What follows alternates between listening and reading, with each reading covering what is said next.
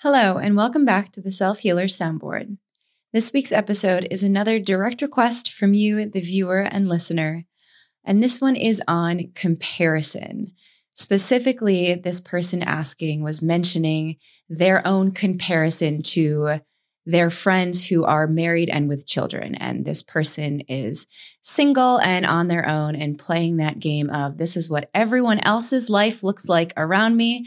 I am the odd one out. How can I stop comparing myself? Why do I compare myself? So we are going to break that down in an episode today. I think a really great place to start this conversation on comparison, whatever it might be, whether or not you're comparing your marital status, your children's status to someone else, or the many different endless things that we compare about ourselves to others. I think a really important place actually to start is to understand that comparison is really natural for us humans. We are all instinctively trying to make sense of our environment, particularly other humans in our environment, since the dawn of time. And the quicker that we can make these assessments really based on whether or not this is a person that's part of our group, whether or not they're a safe person, in other words, or whether or not the person that we're happening upon is maybe a threat, a danger to our group. The quicker we can make that assessment or compare how they compare to ourselves, how they compare to our in-group or our community, the quicker then we can determine and act if we need to, if that person is an outsider or does pose a threat. So to start with the last part of the question that I heard, at least I think, which was, how can we stop? Why do we do it? I think it's an important acknowledgement, which is that we necessarily can't stop. It's something that we're always seeking to do to see how are we measuring up? How do we compare to these others? Mainly, again, to determine whether or not these are people that we can interact with and are safe to interact with. So it's really wired into us, comparison that is, and is an instinctual part of figuring out other human beings. I like that language, wired in us, because it takes away that sort of morality. We're going to judge ourselves, and we're prone to put ourselves into a moral box of this is good behavior or this is a bad behavior. Though when you do pull back and you allow yourself to really immerse in the reality that we do compare, that is a natural extension of being human, we can understand, given what you're sharing, why we might compare. So if that's just something that is sort of innate, is part of this human experience, then at least for this moment, let's pull away the morality and not make ourselves wrong or not make ourselves right for it, and just accept that comparison is a thing that humans do. So now that there's this awareness, at least, of comparison is a thing that happens, where can we go from there? Before we go anywhere from there, I want to just take a moment and really celebrate that awareness, because while it sounds so simple to think, oh yeah, I know that I compare myself to so-and-so over here, that's huge. The awareness of yourself and your behaviors and your actions gives you footing. It gives you a starting ground to then make new choices. So for this viewer or listener, particularly who asked this question, stated that they have an awareness of themselves constantly comparing themselves to their friends who are married and have children. And that is not what this person's life looks like. So what is behind that? Why is it always this idea that the grass is greener on the other side, or the world is rosier over there? And for me, I'm sitting over here really in a lack. So I like to look at comparison as one of two things. When we're comparing, it's usually either in a superior way or in an inferior way. Comparing in a superior way would be something that we might see as a judgment. Now, a judgment might look like me comparing myself to someone and me almost belittling them in a way, and over here on my high horse about why I'm so much better, or why they're not good enough or smart enough, or I'm doing something better. There's a superiority to it. So my comparison is actually my mind placing a judgment. Comparison could also look like something inferior, where I'm comparing myself to my friend who's over here and who's married with children. And I'm in my mid-30s. I'm not married. I have no children. I'm not as successful as they are. Maybe I'm not as attractive as they are. Maybe I don't make as much money or have my life as figured out as they are. There's an idea that there is a lack. My comparison is then inferior. I really appreciate, Jenna, you bringing this up, because the reality about these very snap, quick judgments, assessments, comparison that we're making is that they are very subjective, that they're colored, that it often is us seeing one aspect, whether or not we even have the rest of the story about someone. And then we're filling in the rest of the story ourselves. We're projecting. And there's been in social psychology, actually a ton of research around all of the different ways that we are in error when we are making these snap judgments. Everything from attractive people being determined to be or compared and grouped in with having other more favorable attributes like being more kind or, funnier. And again, I'm not citing any particular research, though a lot has been done in this area where, again, just the subjectivity of someone's appearance then results in someone comparing or assuming all of these other attributes about them. And of course, there's many other types of errors. So the point being here is ultimately, even when we're making these snap judgments that we believe are so accurate and are even allowing us to feel better than or less than someone else, we have to understand that it's a creation ourselves, that our mind is actually filling in pieces of a story that we might not be fully certain about. Of course, the closer we are to this particular human that we're comparing, the more we know about their life's happenings or not, the more we might have those pieces.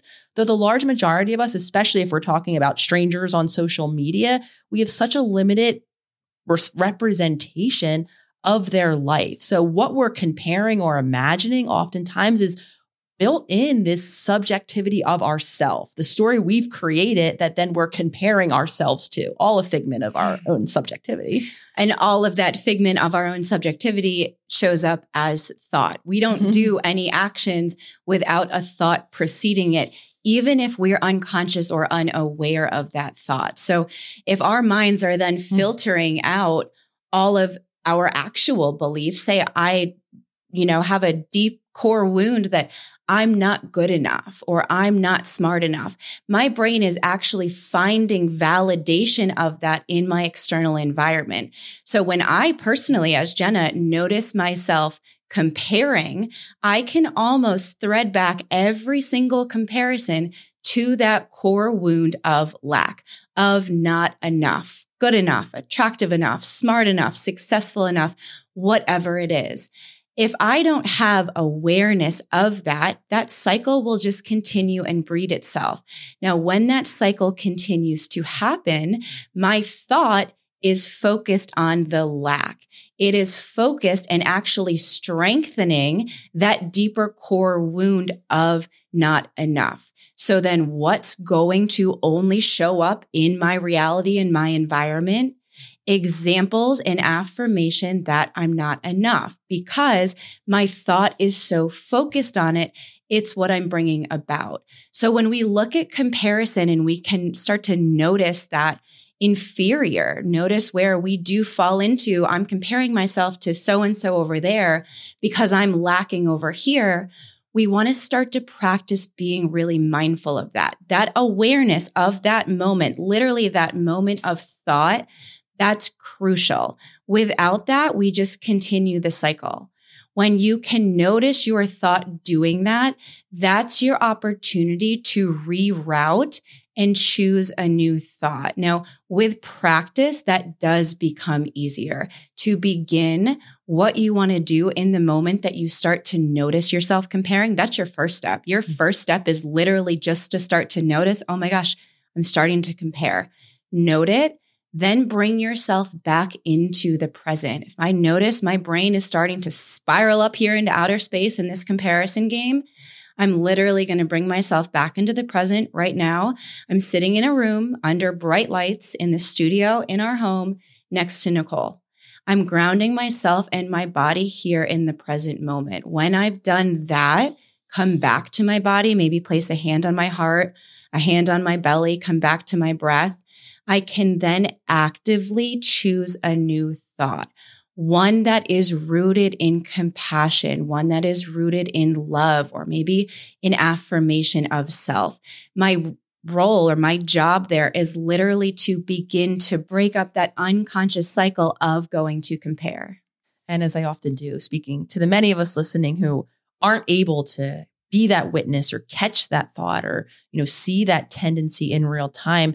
For all of us, those of us that I'm speaking to out there, we might be starting with the feeling bad about ourselves, right? With us already knee deep in that spiral, viewing that account or, thinking about that friend who has this life that we don't yet have. And we might just wake up to the reality that we just feel crappy. And actually, what's coming to mind is an episode that we recorded just a few weeks ago about a somewhat similar topic when one of you had asked a question about about social media in general and how do I navigate social media and people following, unfollowing, and all of the different ways I feel bad about myself online. And as we began to unpack that conversation, we kept kind of falling upon this underlying idea, and it goes right hand in hand with what you're talking about here, which is this concept of the self. And when we feel bad about ourselves, a lot of times we do seek validation, ideas, comparison, someone else's life to reflect back on us. And a lot of times it's because we don't have that connection to who we are or who we think we are ourselves. We do need some outward validation. So many of us don't have that safe space, don't know what we think of ourselves, how we feel about ourselves and the life we've created, that we become solely reliant on this outside perspective. And anytime we're comparing or seeking this outward validation and we're feeling badly about ourselves, the goal might be to reconnect with ourselves. We might not actually know what we fully think of ourselves yet because we don't give ourselves that space to reconnect, to discover who we are. We are just outsourcing all of the time. And of course, if we go onto the whole social landscape that is social media, we're going to have an infinite amount of others to compare ourselves to. And if we don't have that home base of, okay, who do I think I am and how do I feel about that person? We're always going to be cycling in this endless comparison because we don't have a secure base for ourselves. We give our power away so quickly and so often to other people, letting other people dictate who we are, what we stand for, what our lives should, could, and will be. And what keeps coming up as you're speaking is that so many of us compare ourselves when we have yet to create ourselves. You intentionally create yourself when you set intention, conscious intention that is rooted in an awareness of a declaration. I am this. This is what I stand for. This is what I'm creating for my life. Now, I definitely have a lot of empathy and compassion for those of you who are listening and thinking, must be great to make declarations like that. I am blank. This is what I stand for. This is what I want for my life. Those questions or statements do feel really far off for some people. And I would offer that for those it feels really far off to, the answers, have you ever spent time actually sitting immersed in the question? Real time, asking yourself, what do I want for my life? What do I envision for myself? What do I value? What brings me joy? Not what does my life look like right now? That's not the focus here, but literally a vision. What is it that you want? Where are you going? You cannot and will not get to where you are going if you have no idea where you're going. You're just going to end up in this autopilot reaction where suddenly you're 40, 50, 60, 70 years old. And I know some of you are tuning in now at that state, realizing, wow, I'm waking up for the first time in my life. I don't know how I got to be 60 and I'm just arriving, but now I want to create. Now I want to create the vision that I have for my life. How can I begin doing that? To be able to have freedom and space to even begin that action and begin that visioning, you can't be rooted and immobilized in fear. And that tends to be what happens when we're in comparison. That's why I echo how important it is to begin to start catching yourself. Just start practicing noticing your thoughts. And then, yes, practicing rerouting them. Because it's when we have those thoughts of comparison that are usually rooted in an inferior of a lack they're rooted in a fear. That fear then immobilizes us. So we actually stay stuck. We don't embark on those actions. We don't make any small changes or new habits. And then the same moment turns into the next moment, which turns into the next hour and the next day and the next year. And suddenly nothing has changed.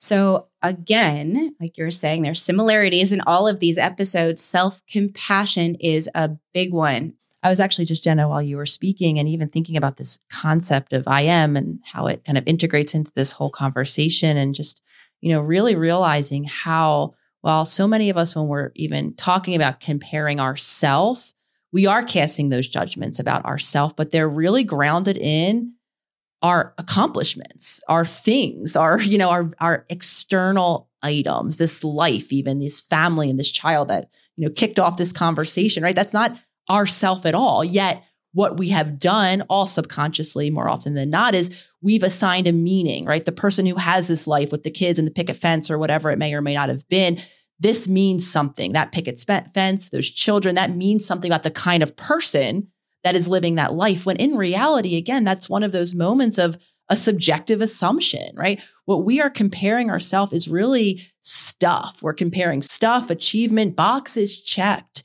And then we're making these very global assessments about what that means about us, the liver, the person who's, accumulated all of these items. And in reality, when we're talking about ourself, we're talking about that being that isn't that stuff at all, that doesn't make us who we are. So when we're having this conversation about peeling back the layers and rediscovering ourselves, right, we are making these assumptions based on what we imagine this person to be. And we don't know that self. These are just extras. These are external pieces that, again, so many of us have come to assume validation around for an entire lifetime. I can speak from my own lived experience of having done that. And I was that person, woke up in my, 30s, wondering who I was, because everything I hung who I thought I was on was just stuff outside of me.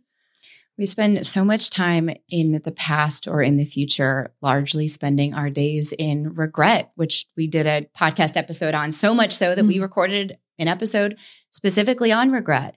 Or we spend most of our days in worry, which is usually related to the future, something that has not yet happened. Or we do both. We spend all of our time worrying and already regretful of something that hasn't yet happened in the future. And that's how we live our lives, because so seldom are we here and actually present, which is why I suggest grounding yourself to the room. When you notice that thought spiral, or maybe for you, you don't notice it as a thought spiral, but you notice the physical reaction, the physical sensation. As I'm so glad you mentioned that earlier, Nicole, for those of you who can relate to scrolling through social media or this endless comparison, feeling sick in your stomach, going through all of this mental litany and ridicule of why you haven't amounted to enough, or why you haven't gotten as many letters after your name as X person did. Noticing that physical sensation, all of the different sensations that happen in your body, allow that to be a cue. Overall, you want to increase a general sense of awareness, whether it's of your thoughts, your body, this whole connected machine over here, and all of the weather around it. The more you can pay attention and acknowledge and honor for yourself any of the cues that your mind or your body are giving you, you then are activating the self that actually is you, that is having the physical sensation, the self that is then experiencing the thought. When you can make that separation and hone in on the physical reaction in your gut or your body, notice the thought that is comparing up here in this mental gymnastics, then you can choose to pause, come back to the moment, use your senses. What are 3 things I can smell in this moment? What are 3 things I can hear? What are 3 things I can taste? What are 3 things I can feel? Whatever senses you have access to, that will help ground you back into your body, into the present moment. When you are grounded from there with practice, you can choose a loving, empowered thought. You are literally one thought away from new habits, one thought away from new lives, one thought is going to compile into another new thought. So any new life, new change, new habit is going to be created moment to moment to moment. And so many of us in that space can even get curious and, inquire, explore why it is or what assumption that we're making. And so many of us might even have an awareness of where that assumption might have come from, right? Older childhood conditioning and beliefs that we can then in that space give ourselves an opportunity to decide if we are choosing to believe that now ourselves. We might have heard many millions of messages over our lifetime making these assumptions about morality, about the type of person that achieves things versus doesn't achieve things. And as we grow in age and mature, those might not be our beliefs. If we drop in and question that assumption that we've made that led us to feeling less than, we might surprise ourselves that actually that was an old assumption that came from my family that, had different values than I did or had different tools and awareness than I do now. So much can happen when we expand into that space of presence by noticing, like you're beautifully saying, by noticing when we're feeling sick because we feel so crappy because we're already, knee deep into that spiral, by noticing when I'm already making these assessments about someone else, by noticing when I'm even picking up my phone to go and check in with this person that I know is living the life that I want to live. The moment we notice is the moment we give ourselves that conscious presence to then decide for ourselves. Do we want to become reactive, continue in that spiral, or do we want to become compassionate, get curious, maybe give ourselves a new lived experience of ourselves that's separate from all of these assessments, judgments, and subjectivity, again, that might not any longer even be ours to own. As you begin this practice, or if this practice is new for you and you're already on this journey of beginning to notice your thoughts, it may be helpful to also expect yourself to, at least at the beginning, begin to notice them and then still choose to compare anyway, still choose to make the judgment anyway, still consciously choose to go down the I'm not good enough, there's a lack inferior. Be okay with that. There's so much of your life, so much conditioning and programming, literal years that have been spent strengthening and strengthening and strengthening that rabbit hole and that pathway of a thought and those beliefs. So allow that to be. The important part is that you're even noticing them. And then with some compassion and practice and consistency, you can begin to resist the urge to compare.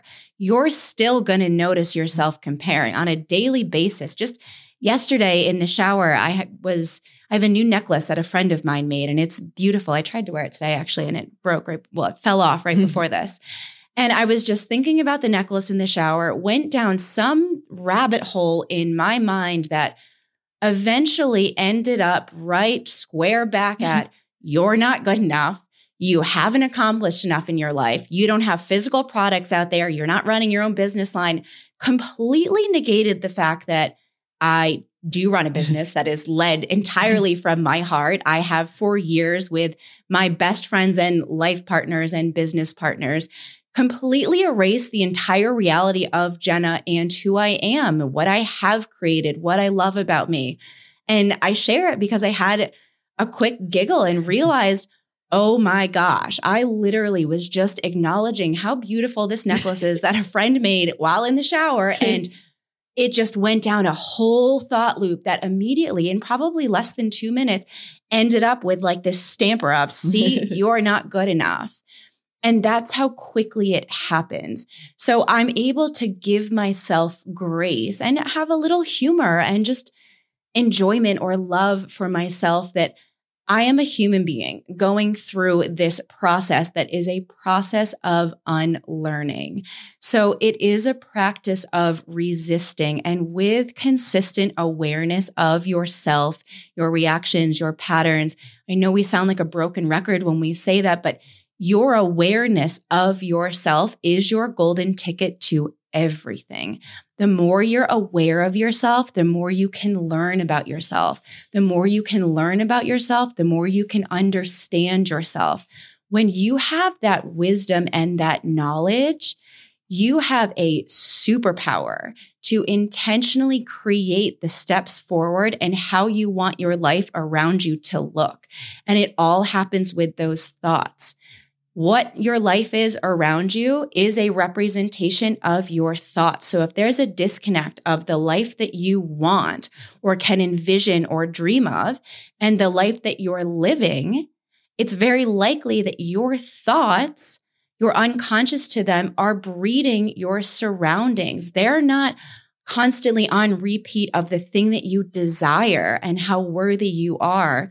They're sneakily on repeat of the lack, of the comparison, of the judgment. So the more we pay attention to that, the more power we hold over here for ourselves to dictate our present and our future, instead of just handing our power away to every passerby and saying, here, you go create my life, and I'll sit over here in my corner and then judge and compare how you've created my life.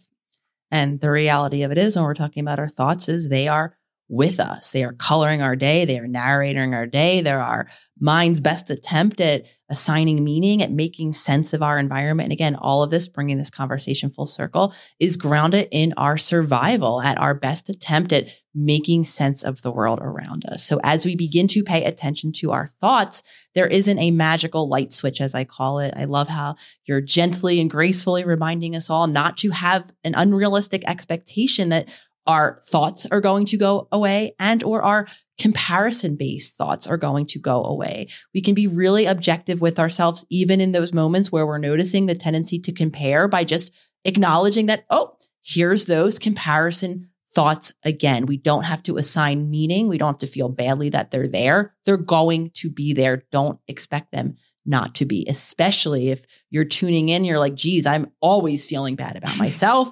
Chances are the indicator is that you're spending a lot of time in those thoughts, whether or not you're aware of it or not, confirming again, likely some version of that deep-rooted belief of I'm not good enough. And now most of us into adulthood have created at least part of our external reality that reflects that. And now we're compounding that with the advent of social media, where we literally have pretty much almost every human on the planet with some version of a life presence of a story that we can, you guessed it, compare ourselves to. So as far as I see it, the social media era isn't going anywhere. So understanding the role that all of our mind is playing in this virtual now arena of comparison is going to empower ourselves, is going to be the difference between repeating those habitual patterns, again, that are grounded for most of us in childhoods that we've left, that we've developed, different tools, different relationships, safety, moved different geographical locations away from, yet